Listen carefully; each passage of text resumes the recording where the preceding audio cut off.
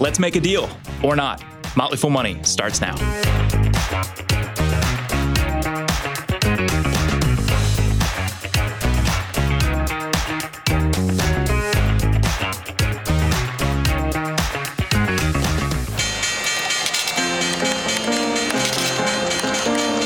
Everybody needs money. That's why they call it money. The best things in life are free, but you can give them to the birds and bees. From Fool Global Headquarters, this is Motley Fool Money. It's the Motley Fool Money radio show. I'm Dylan Lewis. Joining me in studio, Motley Fool senior analysts Emily Flippen and Matt Argersinger. Great to have you both here. Hey, Dylan. Hey, Dylan. We've got some deals under regulatory scrutiny, the dots connecting regional banks and real estate, and of course, stocks on our radar. But we are kicking off, as we often seem to these days, looking at the big macro. This week, the Fed Chair Jerome Powell indicated while the Fed decided to keep rates flat recently, quote, there's a little further to go with rates. Matt, I think most people watching this thought this was likely, but we're seeing confirmation. Rates are probably going up in the future. I think that is the case, Dylan. And you said, further to go. I think the actual quote was, a long way to go when it comes to the process of getting inflation back to 2%, which is that stubborn number that the Fed is going after, and it's going to take a while. But what's interesting is, if you look at what the Fed has done and what the Fed is saying and what Jerome Powell is saying, this is not just a U.S. story right now. You've got the Bank of England that raised rates surprisingly by 50 basis points. Most were expecting 25 basis points. The Swiss National Bank raised 25 basis points. The European Central Bank last week raised 25 basis points. The Reserve Bank of Australia raised rates earlier in the month by 25 basis points. And just for those keeping score at home, Turkey's central bank doubled interest rates to 15%. Of course, they're dealing with a bit of a hyperinflation problem in that country. It's pretty sad. But the point is, one of the big premises, I think, of the stock market rally and the enthusiasm we've had in the market so far, and certainly in the spring, is that the Fed was close to being done. In fact, they were close to being done, and the market was kind of expecting rates to maybe come down before the end of the year. And I think that's going completely out of the window after the past couple of weeks. And so credit's not getting cheaper.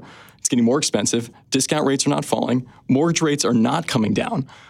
So if you're an investor like we are often, who focuses on long-duration investments, stocks that have earnings and cash flow projections out into the future, or companies that have a lot of debt, especially variable debt on their balance sheets, the situation is getting more expensive and riskier. Yeah, the Fed's just in such an awkward position right now, isn't it, Matt? Because, they've come out, everybody was like, oh, things are getting better. It's, interest rates from here, don't worry about it. And then that inflation data came out and suddenly eyebrows are being raised a little bit. And it's almost like they're slowly ripping off this Band-Aid, or they're like, not yet, but just got to come off at some point. And so I think the market's kind of reacting to that. But I have to ask, Matt, what is the magic behind the 2% number? Because I've heard some arguments that have said, hey, maybe the Fed's rate shouldn't be a 2% target. Maybe it should be 3% or even 4%. Why 2%? I love that question. And I've tried to find out why as well. And I think it's because the consensus is, well, 1%'s too low and 3%'s like too high. So like 2% is that. I mean, I'm serious. I don't think there's a white paper out there that, the Fed is pointing to that says, no, 2% is the correct long-term rate of inflation. It's just a number. 2% seems to be the Goldilocks number. And we're happy to follow that and see what happens with it. I want to revisit something that came up on the show last week. Our colleague Ron Gross made a point to say that whatever happens with housing is going to have a pretty big impact on core inflation and CPI. Checking in there, Matt, what are you seeing with housing? Such a good point by Mr. Gross. Yeah, so one of the criticisms of the Fed, at least in recent months, is that when it comes to rents, which is a big component of how they calculate inflation. The criticism is that they're relying on lag data that's several months behind. And the argument is, well, that's rolling over. Rents are flattening out. Once the Fed starts to take that into account, their preferred inflation rate is going to be lower. They can stop raising rates. But is that actually correct? Are rents rolling over? Because, Dylan, if you look at it, there's data coming out of single-family rental companies. These are companies that own tens of thousands of single-family rentals across the country. And a data point from John Burns, which is a great research and data firm, they look at housing and construction. If you look at the single-family rental owners, which, by the way, single-family rents being the largest single component of CPI, so it's not just the Fed, these single-family rental owners like Invitation Homes, American Homes for Rent, these companies are reporting recent rent growth, not lag data, recent rent growth as in like April of between 7 and 10% year over year. So if that is still happening, and we know that single-family rents are a huge component of CPI, does it sound like we're anywhere close to 2% inflation? No, I don't think so. No, and so that's why I think the Fed is maybe a little justified in their track of keeping rates high. Well, to play devil's advocate, those increases are also slower than they were at this point last year. So while they're still much higher than 2%, I mean, last year was 10% plus in terms of rent increases. So it is slowing down. It's trending in the right direction. One thing I wanted to check in on while we're talking housing and the big picture is something that it seems to be working against housing costs coming down, a little bit less so for the renting, more so for the buying, is the simple fact that we are in a supply-constrained housing market. And home building is also subject to these interest rate rises that we've been seeing.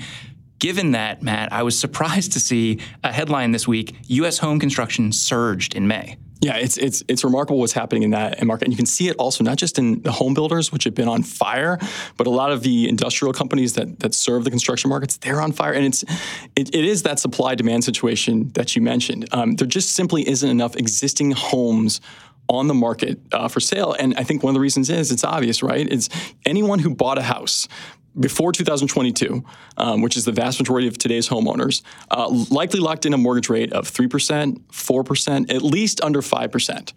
We know mortgage rates are much, much higher today. So a lot of these owners just aren't willing to, even if they want to move or downsize, they simply can't because they don't want to give up that mortgage rate. And so all you have is you have now this huge vacuum in the housing market, especially where the only homes that are really for sale are new homes, and that's why the home builders and the construction market is booming. Is that sustainable? Well, if that supply-demand situation doesn't resolve itself, yes, and that's going to, like you said, that's going to keep prices high and can keep demand there pretty strong. Taking a step back here and thinking a little bit about how this rate environment and what we're generally seeing with the macro picture flows through to what to expect in the market and also just the decisions that companies are going to be making. Looks like the dot plot is going to be the guide, and we are going to be seeing 2 more rate hikes at least. No rates coming down anytime soon. How does that factor into the big picture for you, Matt? Well, I think if we're looking at a stock market, and here we are, we're almost 6 months through the year, that the S&P is up almost 15%, or up a little over 15%. NASDAQ 100 is up 35% year to date. VIX is at its lowest level than before the pandemic. There just seems to me a lot of confidence and complacency in the stock market. And if you're telling me that rates are going to stay high and go higher, the cost of capital is going to continue to rise, that worries me a little bit from a valuation perspective. I think that's a fair argument, right? Anytime interest rates are increasing, then your present value of your cash flows are, decreasing, and the valuation there is decreasing. But for long-term investors, rates change over the course of their investing horizon, which is why I think it's so important to remain business focused. And if you actually look at where the market is in general right now, while I don't think anybody will come out here and say it's incredibly cheap, if you're looking at great cash-generating companies that likely won't have to hit the market for, new bouts of capital as interest rates are increasing, valuations are still really reasonable. For smaller cap companies, I think, the market's trading at forward estimates of earnings of like 13 to 14 times. It's not ridiculous. I think the S&P 500 is at something like 19 to 20 times forward earnings right now. So the earnings are there, especially for some of these larger companies. And while there's plenty of hype and froth, especially with AI and stuff that has ticked up a lot of these big tech companies, there's also real businesses underneath the surface, and I don't think that should keep anybody out of the market. One of the things I want to talk about with this too is when we talk about cost of capital going up, as we're looking at the decisions that businesses make, that's going to have effects on strategy and just general direction for a lot of these companies. How do you expect management teams to weigh a sustained higher interest rate environment, Matt? Well, that's the challenge. I think it's you're dealing with a near-term cost of capital issue. Maybe at the same time, you're trying to keep costs low, but also trying to demonstrate pricing power that you're getting essentially for your goods and services. I think it's a balancing act that, for the most part, I think impressively, most companies have done. I mean, we've gone through several earnings periods now in this sort of environment, and I'd say earnings are holding up much, much better than you'd expected, and that's because I think companies are doing a great job of sort of managing pricing power on one end on the demand side, but also costs on the other side. Now, at some point, you can't do that forever. You can't keep increasing prices. And while your costs are continuing to rise, as we're seeing with inflation, that becomes a bigger and bigger challenge. But so far, it's been really impressive. And one of the things I feel like that we don't talk about enough in terms of this is applied to the market broadly is that debt levels across the board are at historic lows, especially for some of the largest companies that are propping up the stock market today. So it's kind of an interesting, different environment for investors to be in because the quality of the companies that are driving a lot of the market's returns are just so incredibly high. All right, after the break, we've got the latest on regulators kicking the tires on major acquisitions. Stay right here. This is Motley Fool Money.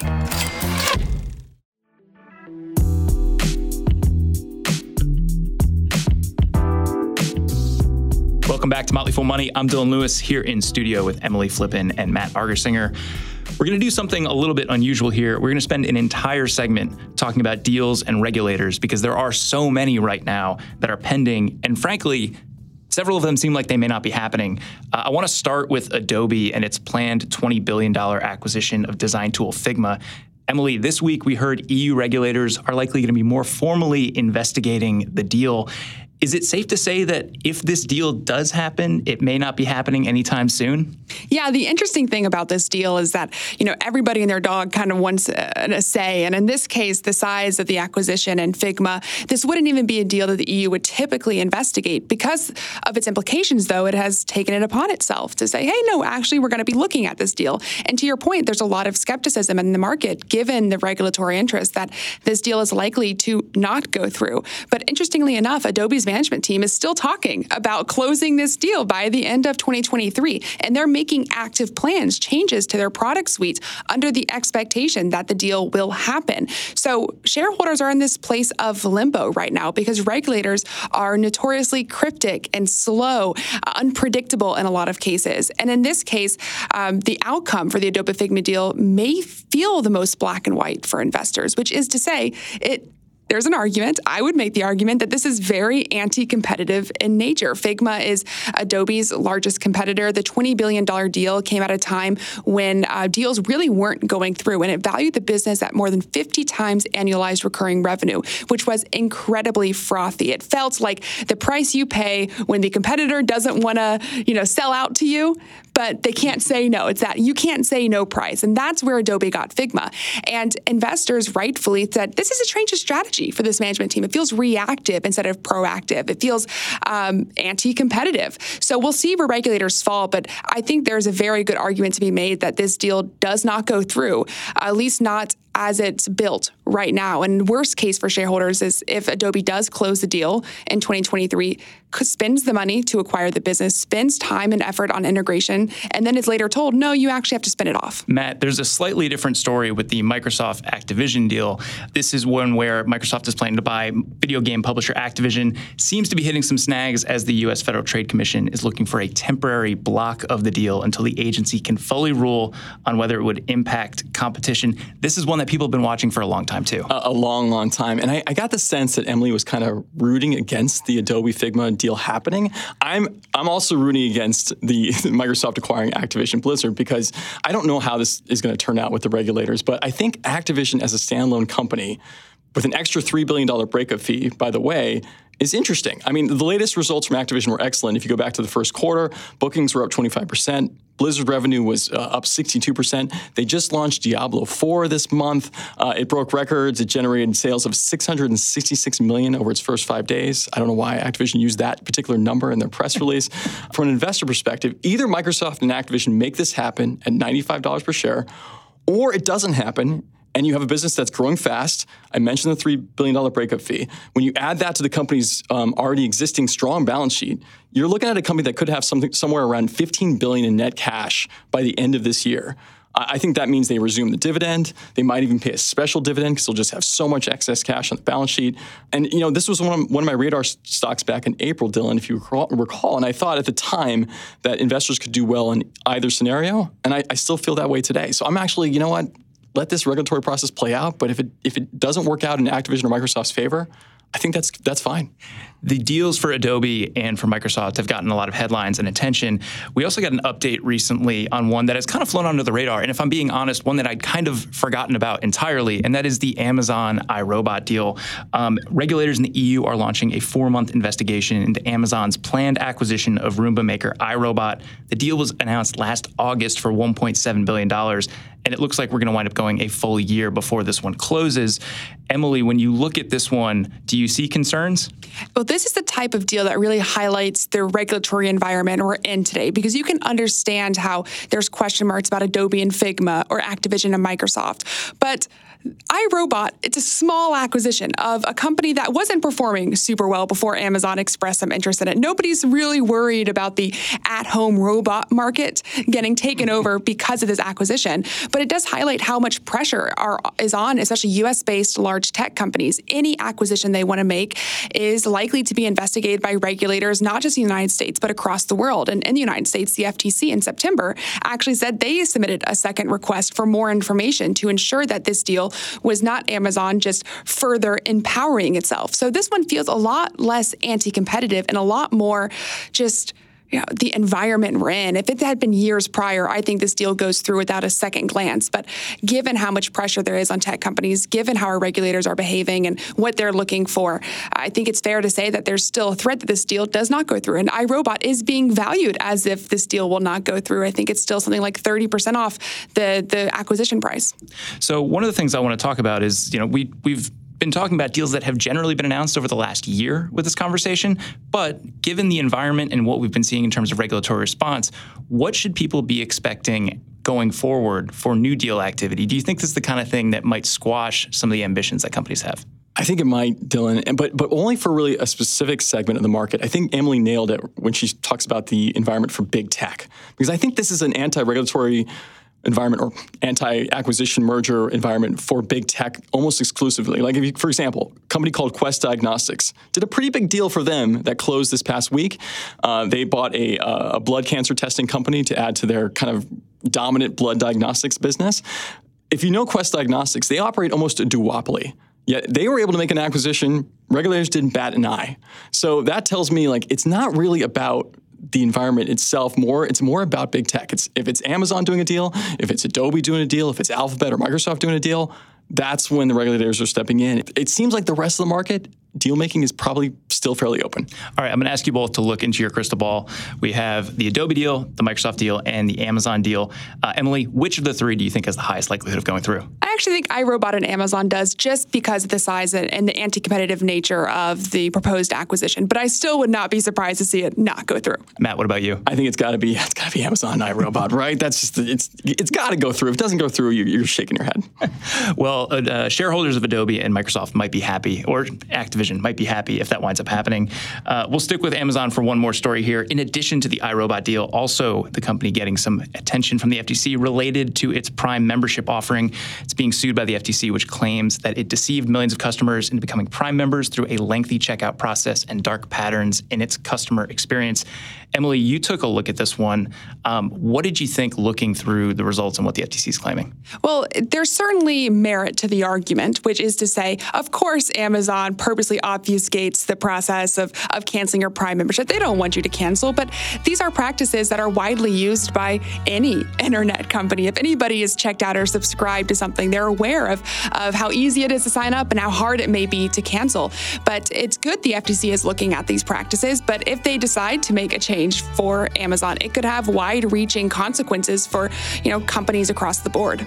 Yeah, it seems like something here where a lot of businesses take this approach, Matt. And and if this is something that we wind up seeing and get regulatory scrutiny, it's going to affect a lot of software. I mean, have you signed up for cable ever, or even YouTube Premium or the Wall Street Journal? I mean, all these, as to Emily's point, all these make it super easy to get in and take free trials.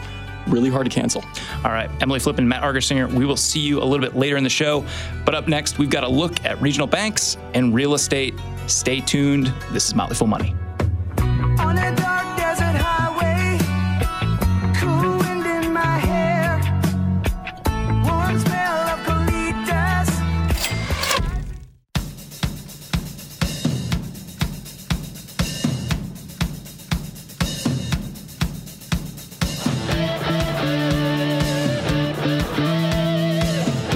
Welcome back to Motley Fool Money. I'm Dylan Lewis. We've heard plenty about issues at regional banks, but how might those concerns affect the real estate market? And can empty downtown office space really be turned into apartments? Motley Fool Money's Deidre Woolard spoke with Atif Khader, the founder of Commonplace, a property tech company, to answer those questions and talk through the things he's excited about during a challenging period for real estate. I know from your background, you've got a history with some of the banks that have been most in the news lately. So tell us a little bit about that and how it gives you kind of this unique view into what's happening with commercial real estate and banking right now.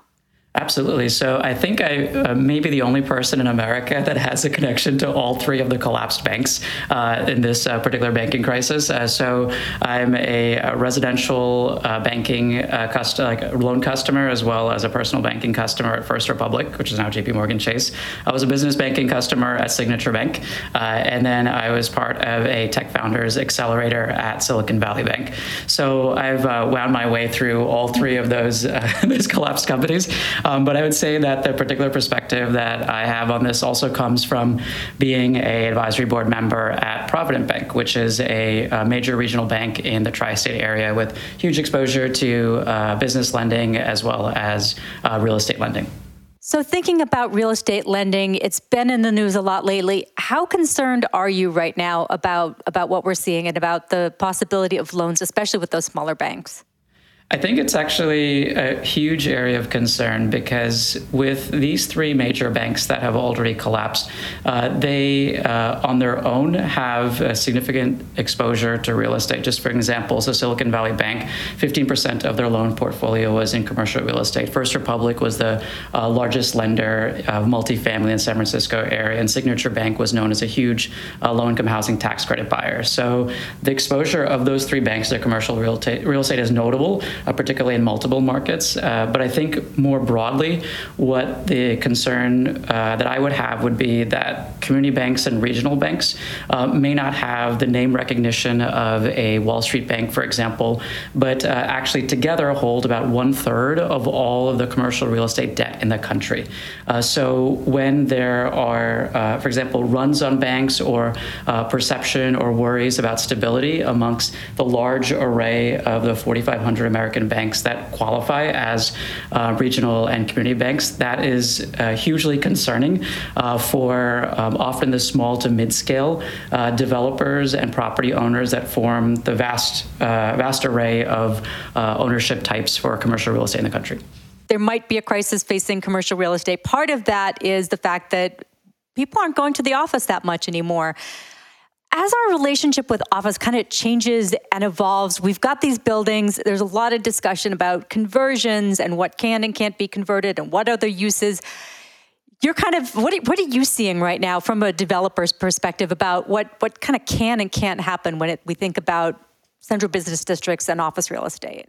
Sure. Yeah, there's a excellent research report that a colleague of mine at the New York City Economic Development Corporation was a part of, Melissa Birch. So she's the chief operating officer. She was part of a group that was convened to assess for the city of New York, which will probably be a template for many other cities across the country, what can actually be done with these post-pandemic era Class B, Class C office buildings, which still might be floating at maybe 10% occupancy, 20% occupancy, nowhere near break even.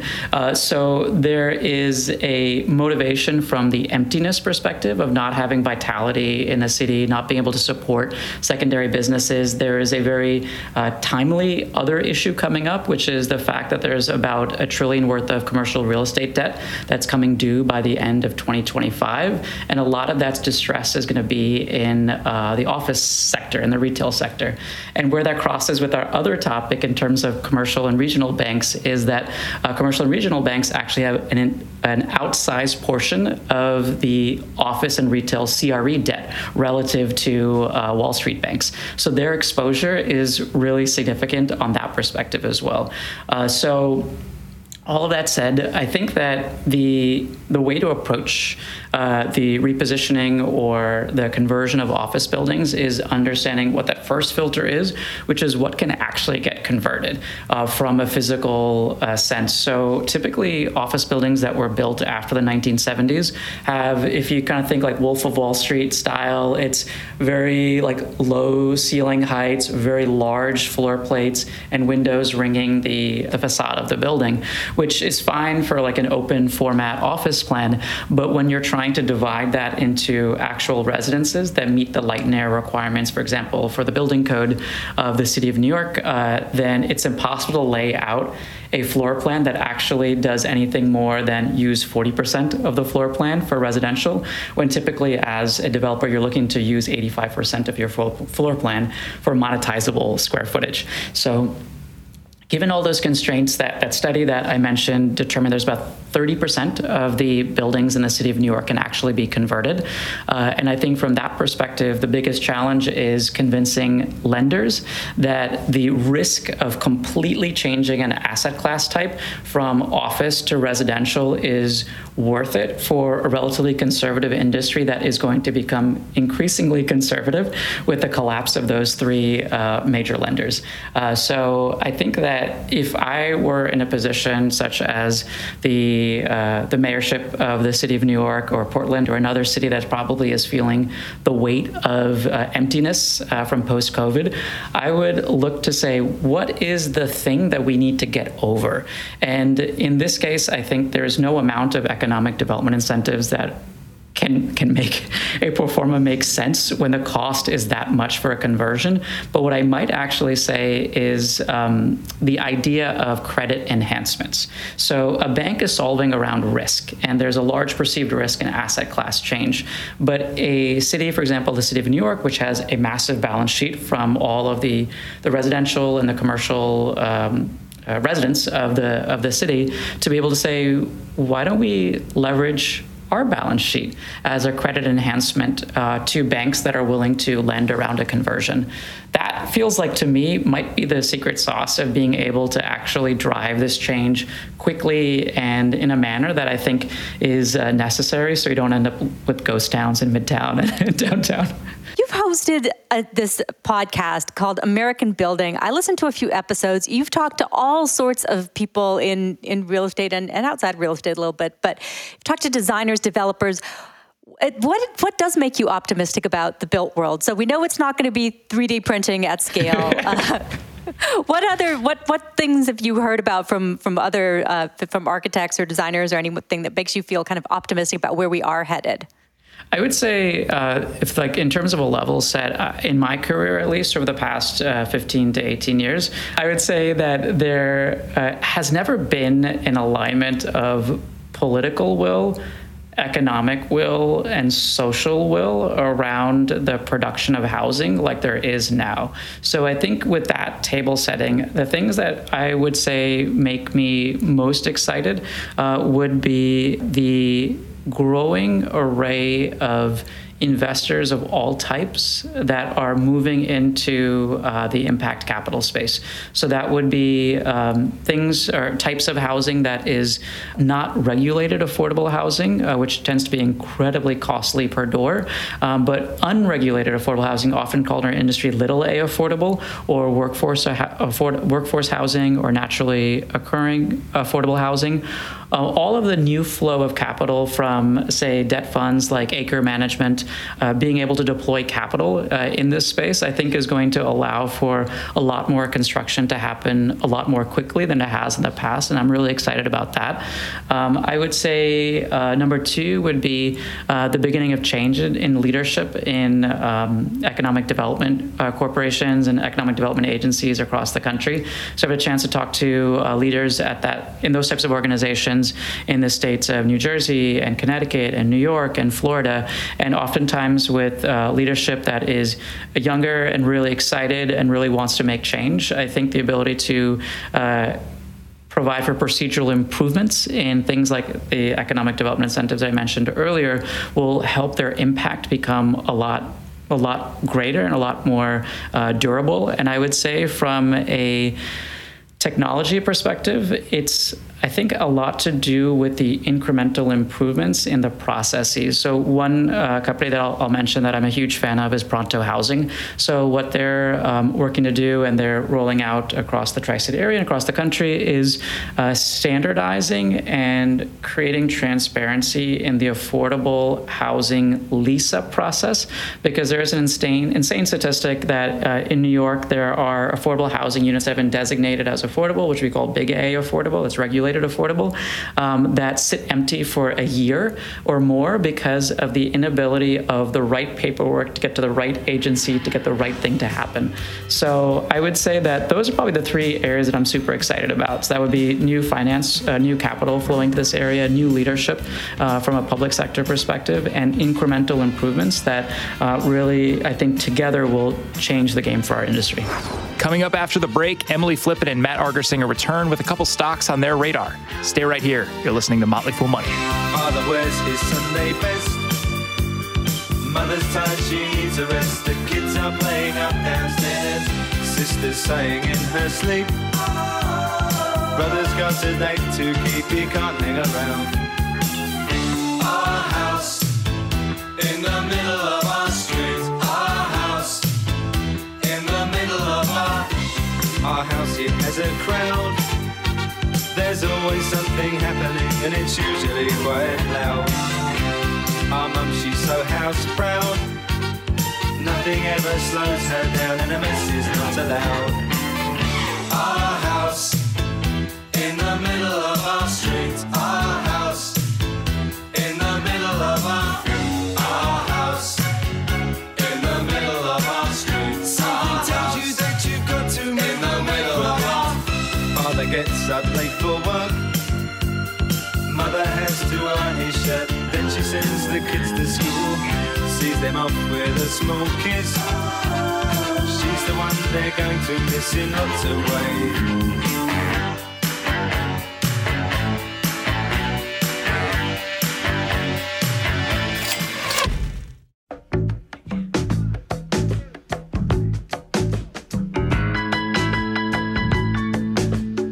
As always, people on the program may have interest in the stocks they talk about, and the Motley Fool may have formal recommendations for or against, so don't buy or sell stocks based solely on what you hear. I'm Dylan Lewis, joined again by Emily Flippen and Matt Argersinger. We're going to get to stocks on our radar in a minute, but first, this week, the USDA gave approval to lab-grown chicken in the United States. The FDA had previously given sign-off, and now with USDA approval, companies Good Meat and Upside Foods can sell lab-grown chicken in the United States. I want to start very high level with this one. Matt, are you buying lab-grown chicken if you see it on the shelves at a supermarket? I think I might. I just would love to know if it actually tastes like chicken. I assume it does. And the second question I have is, this is great. I mean, if this really does, prevent us from having to slaughter millions of cows and all that stuff, great stuff for the environment that it could do, how scalable actually is this? I mean, do we need like industrial warehouse type labs to produce this stuff, or how effectively, cost effectively can it be done? I guess is my big question. Emily, what about you? Before we start digging too far into the ramifications for the meat market and some of the meat alternatives, is this something that interests you just on taste? Oh, yeah, I'm a little triggered because of my history with Beyond Meat, but I am interested, and I do think that I would be one of many consumers that would at least purchase it one time out of a curiosity, but that within itself lies the problem. Dan, I'm going to give you a little context here. The meat is developed from animal cells by feeding them nutrients, and is this something that you'd be interested in if you saw on supermarket shelves? Two quick things, Dylan. One, Maddie, I don't think they're slaughtering millions of cows to get chicken. Just want to point that out there. Two, I would try it. I would definitely try it. But why are we calling this chicken? There's no birds involved. Can't we come up with a different name for it? Well, that sounds more like a philosophical question, Dan, because that's really where is a chicken and where does it start, right? I mean, we're talking about an animal cell driving this thing. It seems to me like it's natural. The clips that I saw were looking like real chicken nuggets. So I think this is chicken in the chicken sense. When I saw this story, Emily, I couldn't help but think about Beyond Meat. We have seen so much over the last couple of years in development of meat alternatives and looking to build out a market.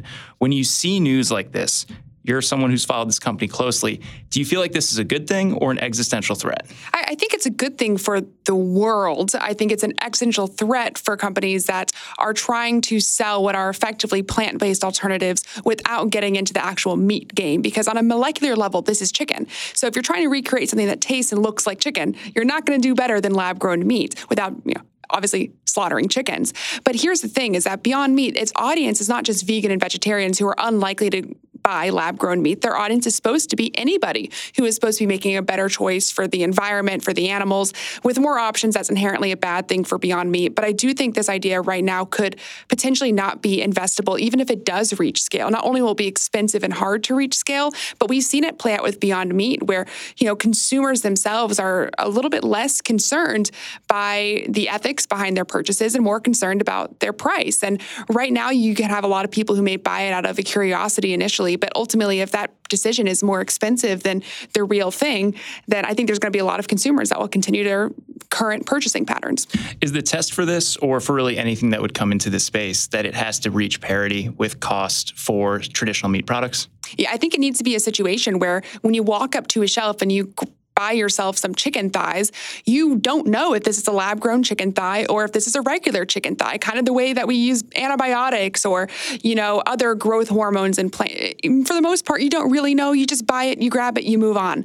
It needs to reach that level. But that within itself is implying it's eventually going to be a commodity, which then you could argue, well, it's not an investable idea simply because how commoditized it could potentially become. Well, the press release indicates that it won't be on supermarket shelves anytime soon, but when they are available, I promise we will have a taste test on Motley Fool Money. Let's get over to stocks on our radar. Our man behind the glass, Dan Boyd, is going to hit you with a question. Emily, you're up first. What are you looking at this week? I'm looking at Spotify. I think everybody's familiar with this music streaming service. We got a report out this week that Spotify is apparently looking on launching a hi-fi audio service that would be an upsell for its existing paid members.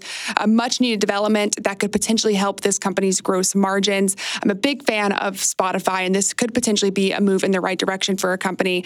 The shares, I think, are up over like 100% or something this year, so it's been on fire. But this ultimately is a business that needs to increase its cash flow to justify its valuation, and this could be a move in that direction. Dan, you're a fan of music. You're clearly a fan of podcasts. What's your question on Spotify?